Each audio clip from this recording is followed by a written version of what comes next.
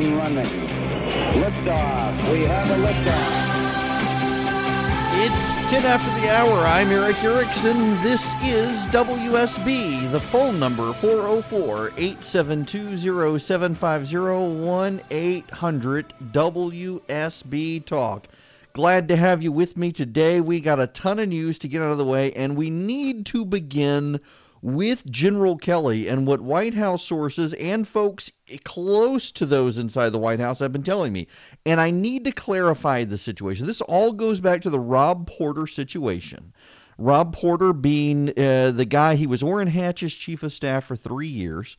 And then he moved to the White House at the start of this administration to be the staff secretary, the guy who essentially manages the flow of business for the chief of staff and the president, serving as a right-hand man for the president of the United States. Can I ask first, I don't think the media has dwelt enough on this. How is it that Rob Porter, having abused 2 wives, leaving one of them at least with a black eye, how was he able to serve for 3 years as chief of staff to Orrin Hatch after this happened and nothing was made of it? There seems to be something there. Now, there are some people, I've gotten some emails from folks saying, well, this is clear he's being set up if that's the case. No, I think given what we know of the Senate, they probably turned a blind eye. Listen, you can deny a lot, but you cannot deny a picture of his ex-wife with the black eye as she comes forward and says this is proof. You may ultimately investigate and conclude otherwise, but it got a hard time here. But the interesting thing is John Kelly, General John Kelly, who released a statement about Rob Porter saying he stood by the guy, he was a man of integrity, these were just allegations. Now, according to General Kelly, within 40 minutes of finding out that it was more than allegations, Rob Porter was fired. In fact, according to General Kelly, within 40 minutes of seeing the picture of Rob Porter's ex-wife with a black eye, he was fired. But it's not disputed that the FBI first raised this issue back last November. General Kelly was not told last November. Others in the White House, including Don McGahn, it appears, the White House legal counsel, were told. And General Kelly's only just now finding out. I have talked now to several people inside the White House, most of whom, not all of whom, most of whom, I think, okay, 3 of them were there from day one. Of those 3, yeah, all of them I would say were on the campaign. One of them came within a month of being there on day one. So essentially you got 4 people who have been there almost the entire time. Then I've talked to a couple of people on the outside of the White House. And they are all convinced that General Kelly is being framed or set up in some way. They are very, very upset about it. They were upset with me on Friday for suggesting maybe it's time for General Kelly to go. If so, there are others who need to go with him. And they really want to defend General Kelly. Let me tell you what these folks are saying. This was relevant. So I was on Meet the Press yesterday, flew up Saturday night after Little League, and flew back yesterday afternoon, sat around. It was Peggy Noonan, Eddie, I can't remember Eddie's last name. He's at Princeton. Crystal Stewart, myself, Chuck Todd. It was a good time. And, we're sitting around. It was the White House correspondent for NBC News, myself, Peggy Noonan. All of us have heard this sort of stuff. It's been very difficult to nail down. It's rumors. After I left Meet the Press yesterday and was headed home, when I landed in Atlanta, I had a series of voicemails from people who do work in the White House, who I had already talked to a couple and had more who wanted to reach out and give their side of the story. And we couldn't go into all of the details on the show. The White House reporter didn't want to because she thought it amounted to rumor and speculation.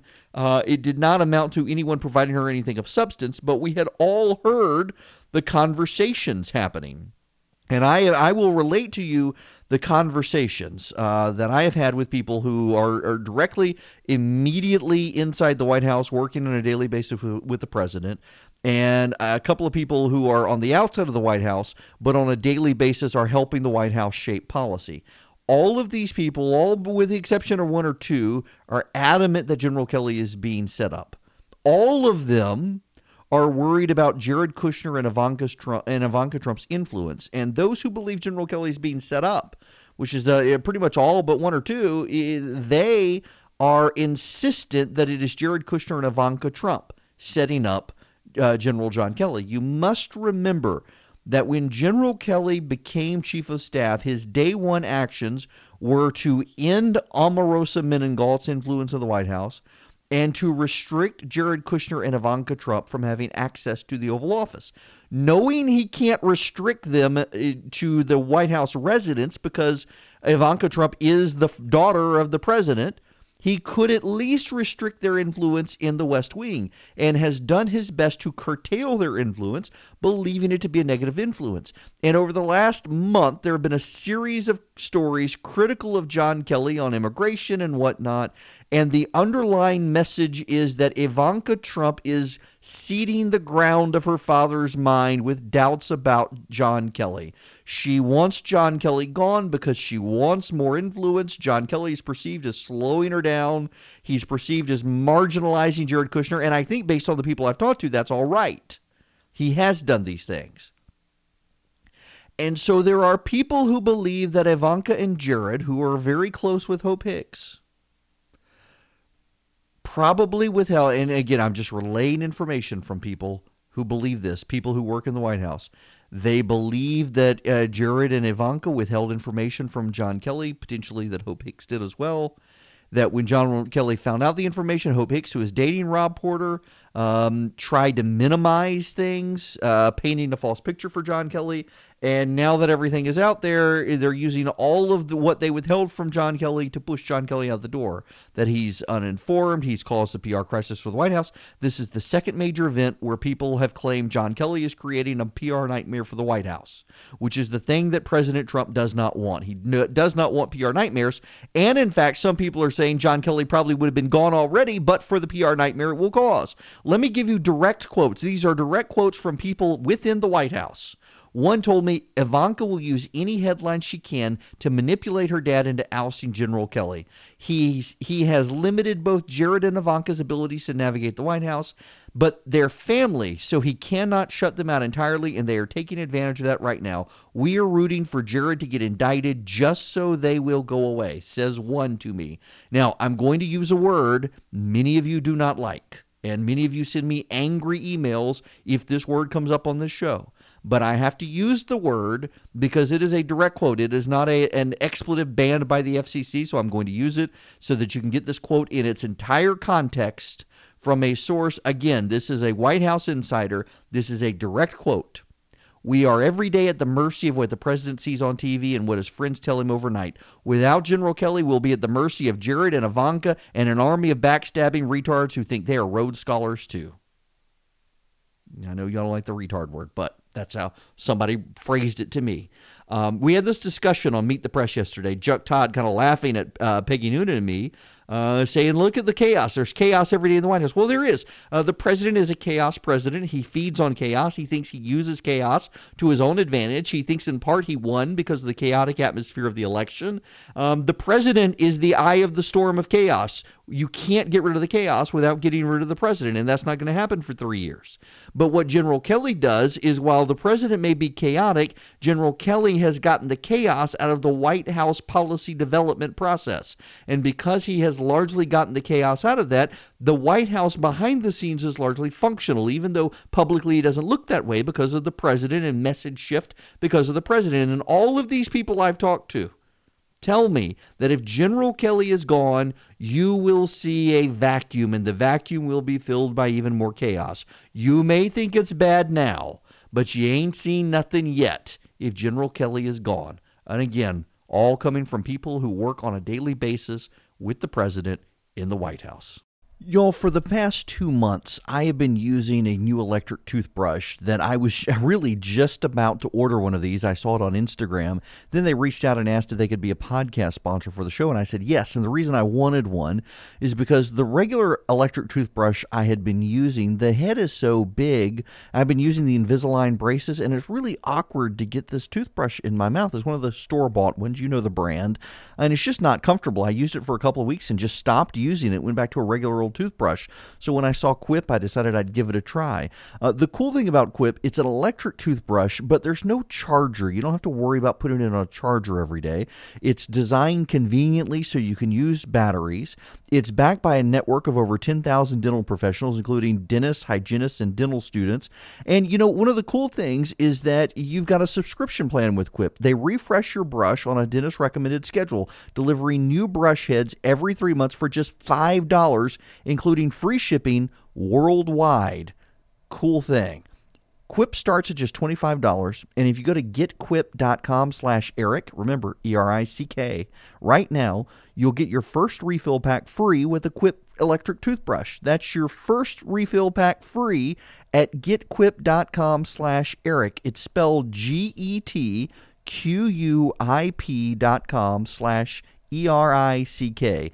I have really enjoyed using this as a toothbrush. It has a timer every 30 seconds. It pulses, so you know when you get to the 2-minute mark, it turns off at 2 minutes, so you get the 2-minute recommended brushing that your dentist says, and you can time it based on those pulses to get the top, the bottom, the front, the back. I really enjoyed using an electric toothbrush for the first time ever. Go to getquip.com/Eric today. Get yours for $25.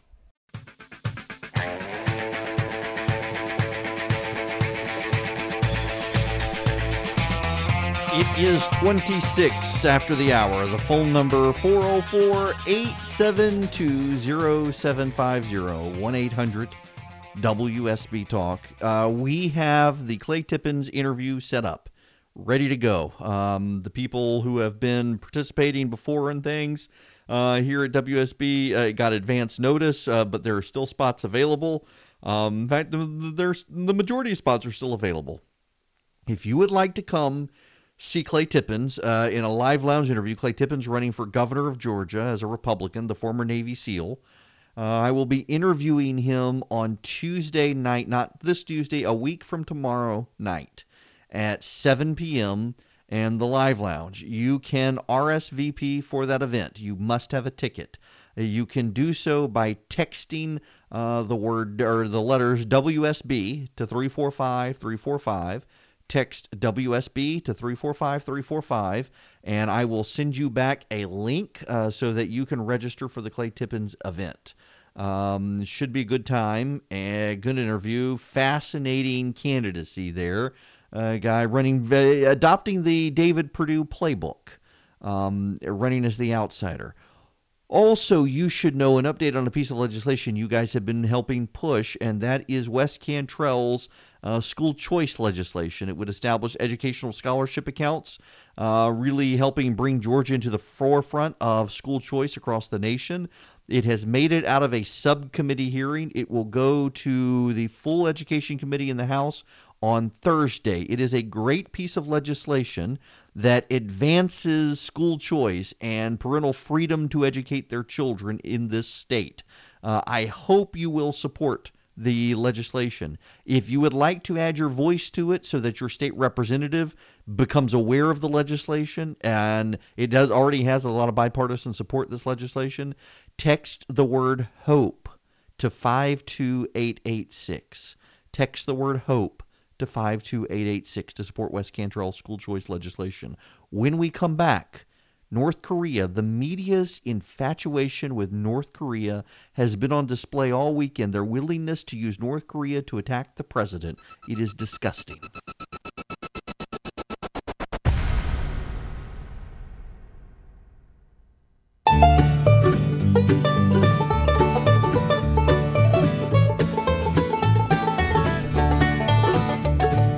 It's 40 after the hour. Eric Erickson here, News 95.5 AM 750 WSB. The phone number 404-872-0750, 1-800-WSB Talk. We'll get into President Obama's portrait here in a little bit. We will. I give the artist there a pass on making President Obama be in the weeds. But it's Michelle Obama who looks nothing like herself. But we'll get there. First, we need to talk about North Korea.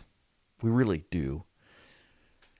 There are people, and I hope if you're one of them, you're listening very carefully here. There are people in this audience, because they've come up to me and talked to me about this. There are people in this audience who find it very hard to believe the Russians could meddle in American elections.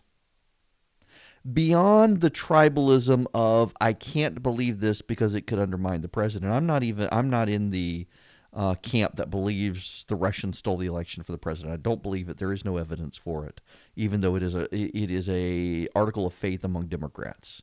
There's no evidence for it. There's a lot of evidence, though, that the Russians wanted to undermine our faith in our democracy by subverting our democracy, by dabbling in our politics, by causing us to distrust the system. And there are a lot of Americans who won't believe that.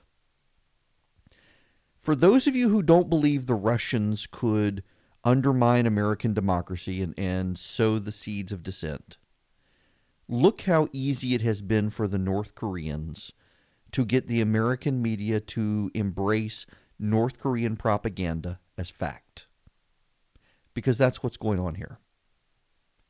The moment Kim Jong-un's sister made a side-eyed glance at Mike Pence, she became a hero of La Resistance.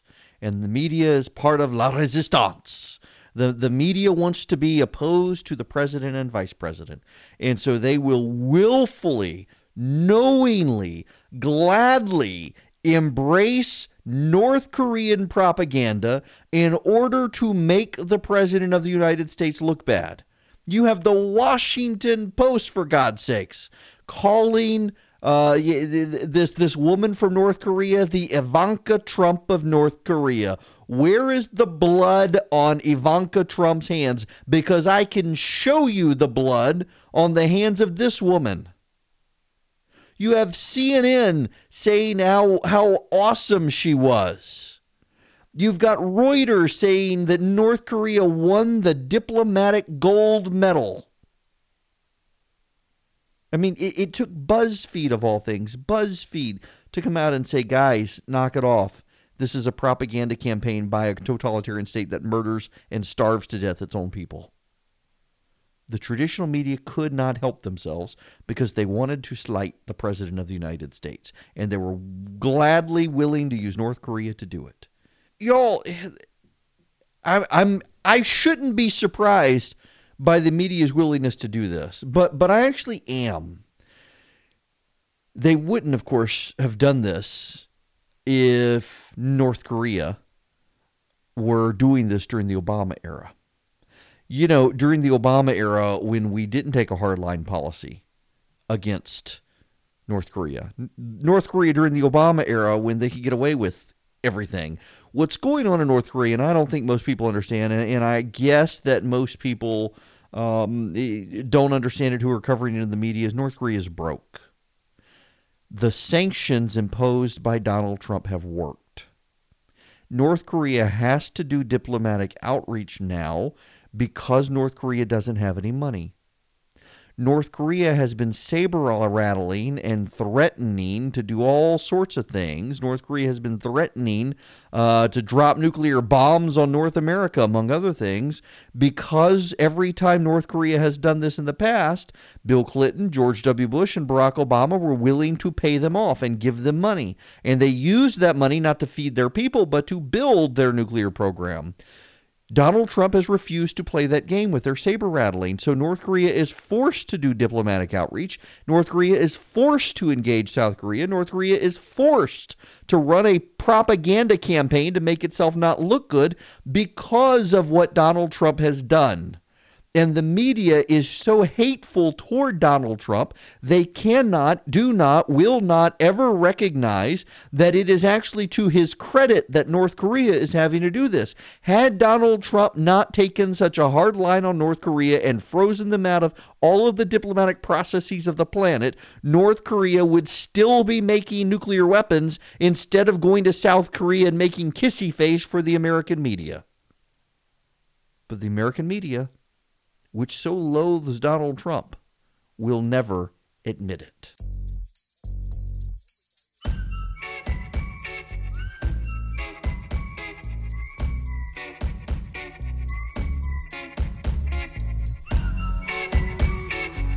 Y'all, this letter with unknown white powder sent to Donald Trump Jr., opened by his wife. It is a reminder that there are still insane, angry people on the left who have decided that the only way to engage in politics in this country is to annihilate the other side. James Hodgkinson being another. And there are people, regrettably, crazy people on the right as well, who believe that of the left. I can't tell you the number of times I have encountered people who have decided that the ends justify the means in politics because the other side is evil. There are certainly, I believe, policy positions that are taken that are evil. I think abortion is an evil practice. But I also believe that there are political differences in this country, and we make a terrible mistake to equate one side or the other as evil. And for those of you yelling at me right now, I can hear it happening over this. Do you want to be labeled evil? Because I got to tell you, culture is going against us on our side. I mean, just look around, watch TV. And it's a whole lot easier for those people to be able to label you evil in a culture that is trending against us. And the only way to help slow the tide is to avoid the temptation of labeling that side evil because we disagree with them on politics. We may think there are public policy positions that amount to an endorsement of evil, like abortion. But there are good people who disagree with us and do not recognize it, and screaming at them and telling them they're evil is no more useful to advance our agenda than it is for them to scream at us and yell at us as bigoted because we like Neil Gorsuch or some such. The screaming evil and screaming bigot at each other gets us nowhere. And just emboldens the crazy nutters out there to go gun down a bunch of Republican congressmen on one side and send letters with white powder that make people sick. Just pathetic. When we come back, President Trump today has unveiled some major new initiatives, including his budget and a transportation initiative to spend so much money. David Ralston, our Speaker of the House, has gone to Washington just to revel in the trillions.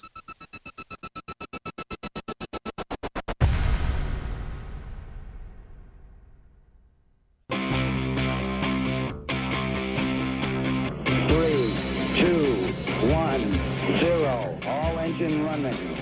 Liftoff. We have a liftoff. Oh, y'all. People are stupid. We need to remember that. Welcome. It's Eric Erickson here. News 95.5 AM 750 WSB. The left is outraged at this very moment. Outrage is ensuing online. Yes, surprise. The left is outraged. It must be a day ending in Y. The left is outraged because Jeff Sessions, the Attorney General of the United States, has referred to our Anglo-American heritage. He was talking about constitutional liberties and habeas corpus. Jeff Sessions, the Attorney General, referencing our Anglo-American traditions. And, well, people are outraged on the left. Outraged, I tell you, outraged. Because he used that phrase, the Anglo-American traditions. Because it just sounds racist. One senator from Hawaii, new guy from Hawaii that I've never heard of, he actually said online, "Who talks like this?" Well, let me read you in context so you know. I hope we remember this as we go forward. I sincerely hope we can protect what has been called the Great Writ, a writ that has been in place in the Anglo-American legal system for 700 years. Yeah, I'm sorry. I was just quoting Barack Hussein Obama. Yes, Barack Hussein Obama also talking about habeas corpus on the floor of the Senate back in 2006. The world is watching what we do today in America. They will know what we do here today, and they will treat all of us accordingly in the future. Our soldiers, our diplomats, our journalists, anybody who travels beyond these borders. I hope we remember this as we go forward. I sincerely hope we can protect what has been called the Great Writ, a writ that has been in place in the Anglo-American legal system for over 700 years. That is Barack Hussein Obama. Jeff Sessions also referring to the Anglo-American legal system. Common law is part of the Anglo-American legal system. There's nothing racist about it. There's nothing race-related about it. It is derived from English common law. We have the Anglo-Canadian system. We have the Anglo-Australian system. We have the Anglo-American system. It's just a designation. It is a real thing. I'm sorry if you're a liberal who doesn't know your history, because liberals have no sense of history, but it's a thing. So deal with it. Now, okay, we got to get into this. Speaking of, it's relevant to this. Infrastructure. The president is unveiling a $1.5 trillion infrastructure plan, but there is a caveat. The caveat is that he actually only wants a $200 billion infrastructure program, and he's hoping for private investment to get it up to $1.5 trillion. Now, what's so interesting here is that Republicans in Congress are already talking that there is going to be no private component to this. This is going to be the federal government with a $1.5 trillion infrastructure package, which probably can't pass. And the reason it probably can't pass is because when Barack Obama proposed a $1 trillion infrastructure program, Republicans cried foul, and they unanimously voted against it in 2009 because they said it wasn't paid for, it was too big, it was too expensive, and there was just no way. We'll expect the Republicans to pass this now. I mean, seriously. I have a hard time believing they will really oppose it. But it is going to be interesting to see if they can get the structure right. If the president can lure public-private partnership, to tag along with the public to make this happen. I don't know. We will see. Maybe he can. The other interesting thing out of this is that there's going to be essentially, I think it's a $4.5 trillion budget. Mick Mulvaney has made people in the White House very angry today. Mick Mulvaney is the head of the Office of Management and Budget. He's also the head of the Consumer Financial Protection Bureau. Mick Mulvaney has come out and said that he is opposed, if he were in Congress, would be opposed to this budget. He would vote against it if he were in Congress. Had Mick Mulvaney come out and said he would have supported it in Congress, no one would have believed him. So he should be patted on the back today for being honest. It is true. No one should vote for a $4.5 trillion budget. They shouldn't do it. Y'all, we have in Washington a spending problem. We have a very bad spending problem. The country cannot afford what the government runs on, what the federal budget is. The country cannot afford it. The expenditures in Washington far outpace the income going to Washington. Now, here's the thing. The Democratic solution is to raise taxes. You can't raise taxes enough to close it. That's the problem. You see, in a static world, you probably could. But we don't live in a static world. What happens when you raise taxes on the billionaires? Well, the billionaires hire accountants, and the accountants find loopholes.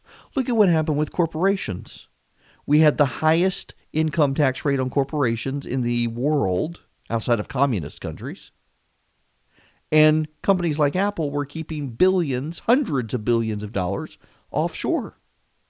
And they were taking out loans here. See, because under our convoluted tax laws, they could use the money offshore to pay off debt, but they couldn't repatriate the money into this country. They couldn't bring it back and put it into their bank account here.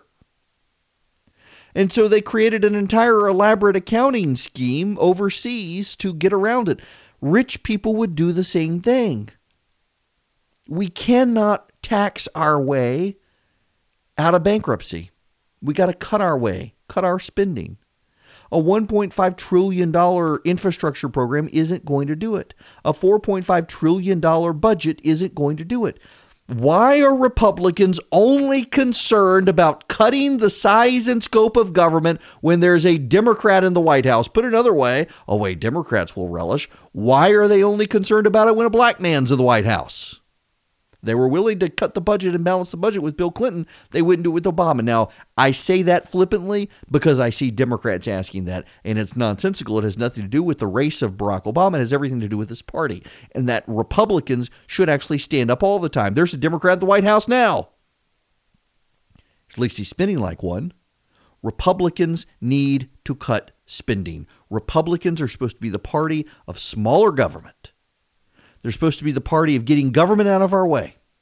The more they spend, the more they bust the budget caps, the more they indebt our children, grandchildren, and great-grandchildren, the more they are not only empowering groups like nations like China, but the more they are empowering the federal government to grow even further, feeding the Leviathan. We need to start starving to death the Leviathan in Washington, and yet none of them want to.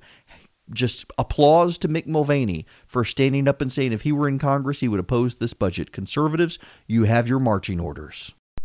Let me interrupt for a quick word here from our sponsors. I have never liked electric toothbrushes.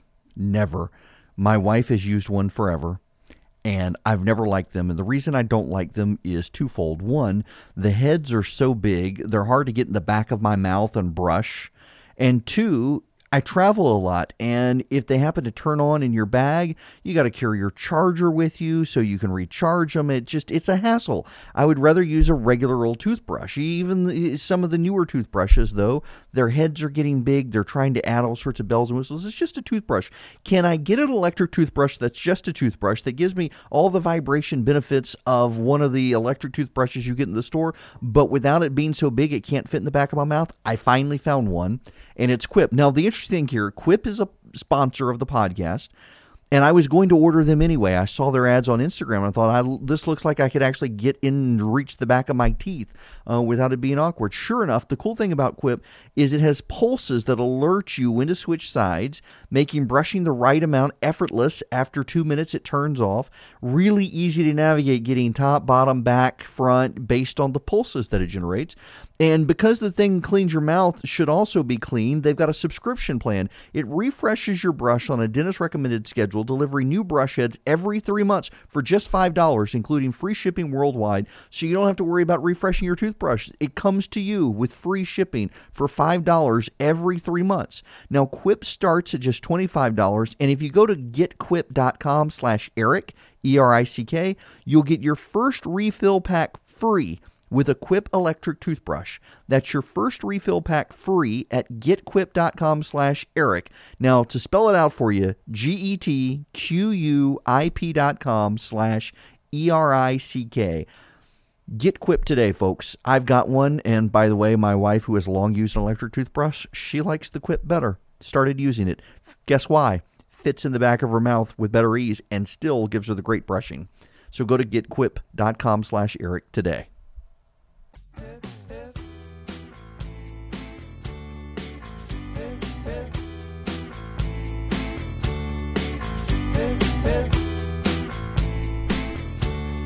It is 26 after the hour. I am Eric Erickson. The phone number 404-872-0750, 1-800-WSB Talk. Let's go to the phones now. Bob, welcome. You're up first tonight. How are you?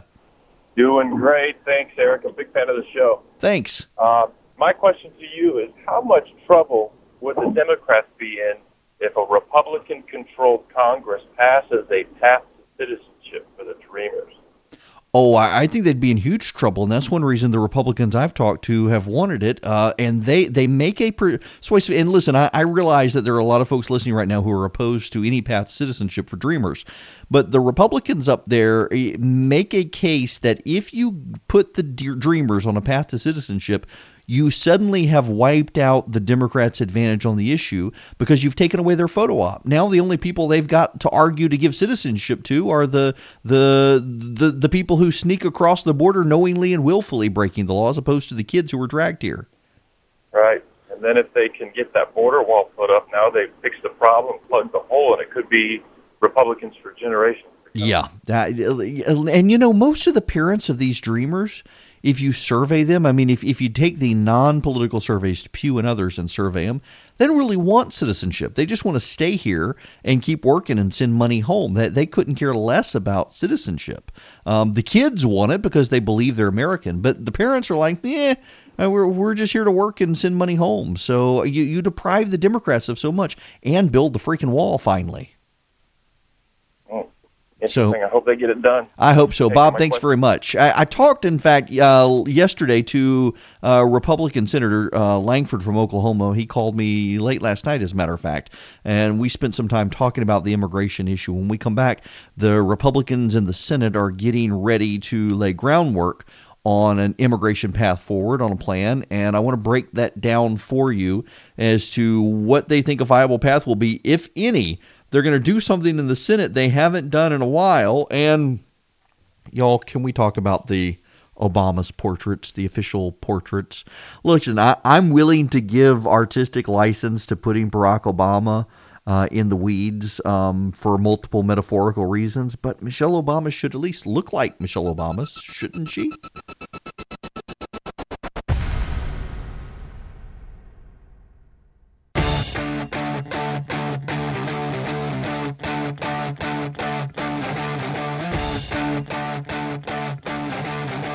It's 40 after the hour. Eric Erickson here. News 95.5 AM 750 WSB. Y'all, I have secured the date. I have set it aside. I have made it a must-listen-to night of radio on the 20th.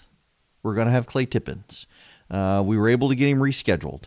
I want to talk to him about human trafficking, which he's making as a big issue on his campaign, among other things. Looking forward to chatting with him about his background, why a guy with his background would want to get involved in politics.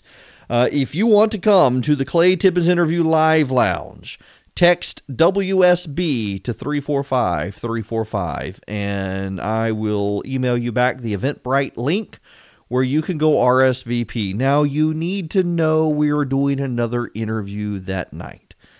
And I have made an executive decision in order to make the candidate feel comfortable. We're going to let the candidate get some folks to be able to attend before we make it open to everyone.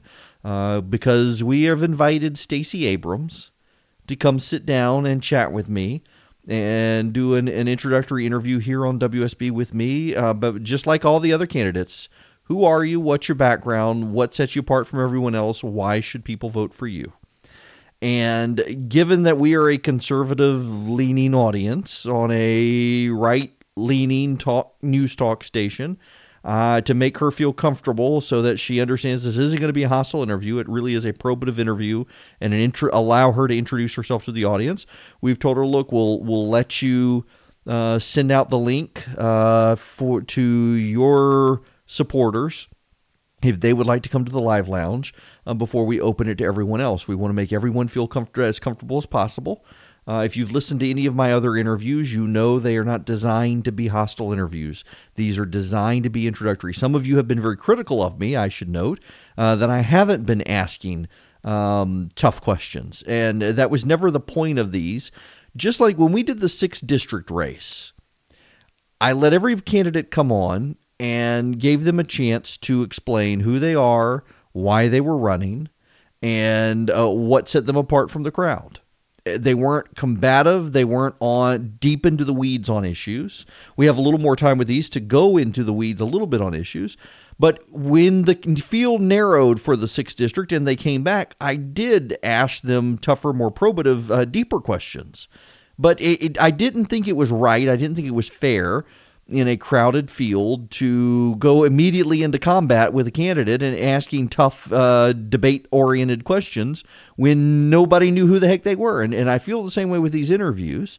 I think and feel this way, that I should this first go around let the candidates have their opportunity on their terms to introduce themselves to you all.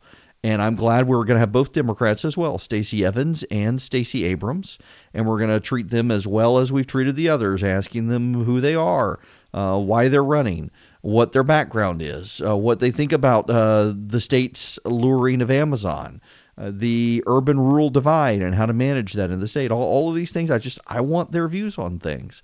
And we can probe deeper and be a little more combative in questions at a later date. It's just not appropriate, this forum. But we've lined up Clay Tippins as well, so we will have interviewed all of the Republican candidates.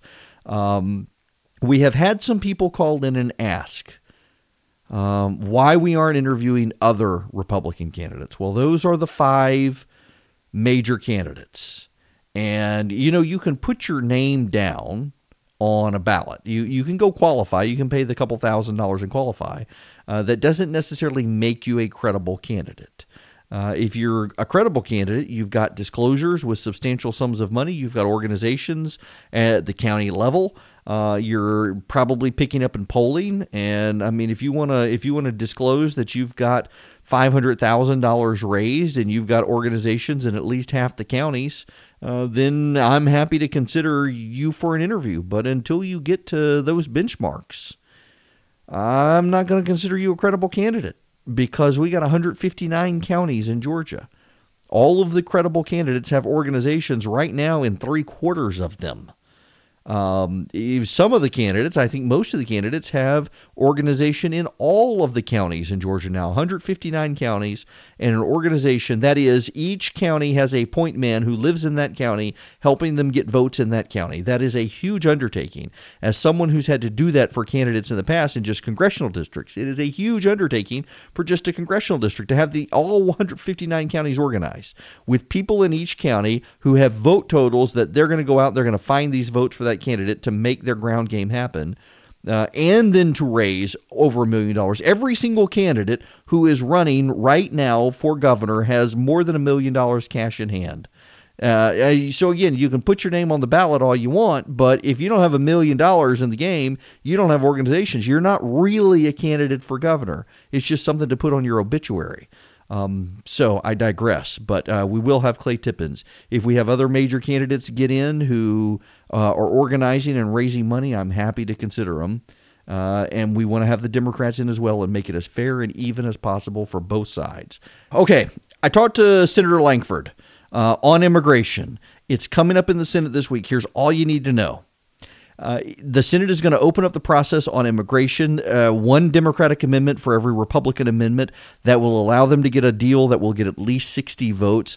Senator Lankford thinks that you will see some negotiation on the 1.8 million Dreamers getting citizenship, but for the Republicans, it is a line in the sand that there should be no more than those who were ready and eligible when Barack Obama announced the program, not those who then tried to flood the country after he announced the program. They want to disincentivize that. They would very much like to tie it to wall funding because they understand that you pass an immigration reform plan, you're going to have people trying to rush over with forged papers. So any immigration plan has to go along with securing the border to get Republican votes. We'll see if you could then get Democratic votes.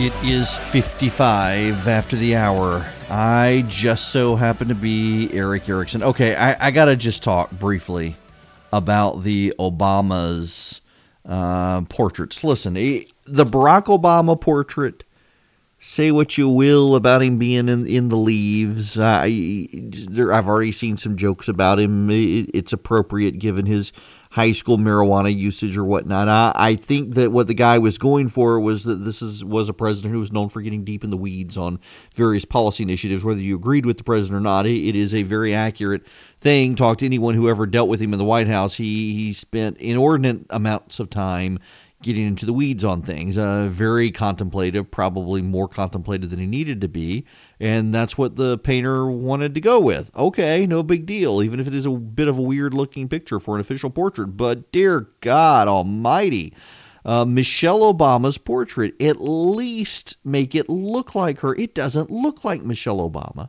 who is a very lovely lady. It does not look like her. Yeah, get out of your partisan mindset. Yes, she's a lovely lady. There's no reason for someone to do an official portrait of a first lady of the United States and have it not look like her. Very troubling. I have no idea. I don't get a lot of artists these days. I've been reading a book called Living at the Crossroads about how Christian worldview intersects with modernity and postmodernity, and in art, just how bad it is. And as we've gotten into a postmodern society, we are separated from truth. My goodness, there you have it, completely devoid of reality in that painting.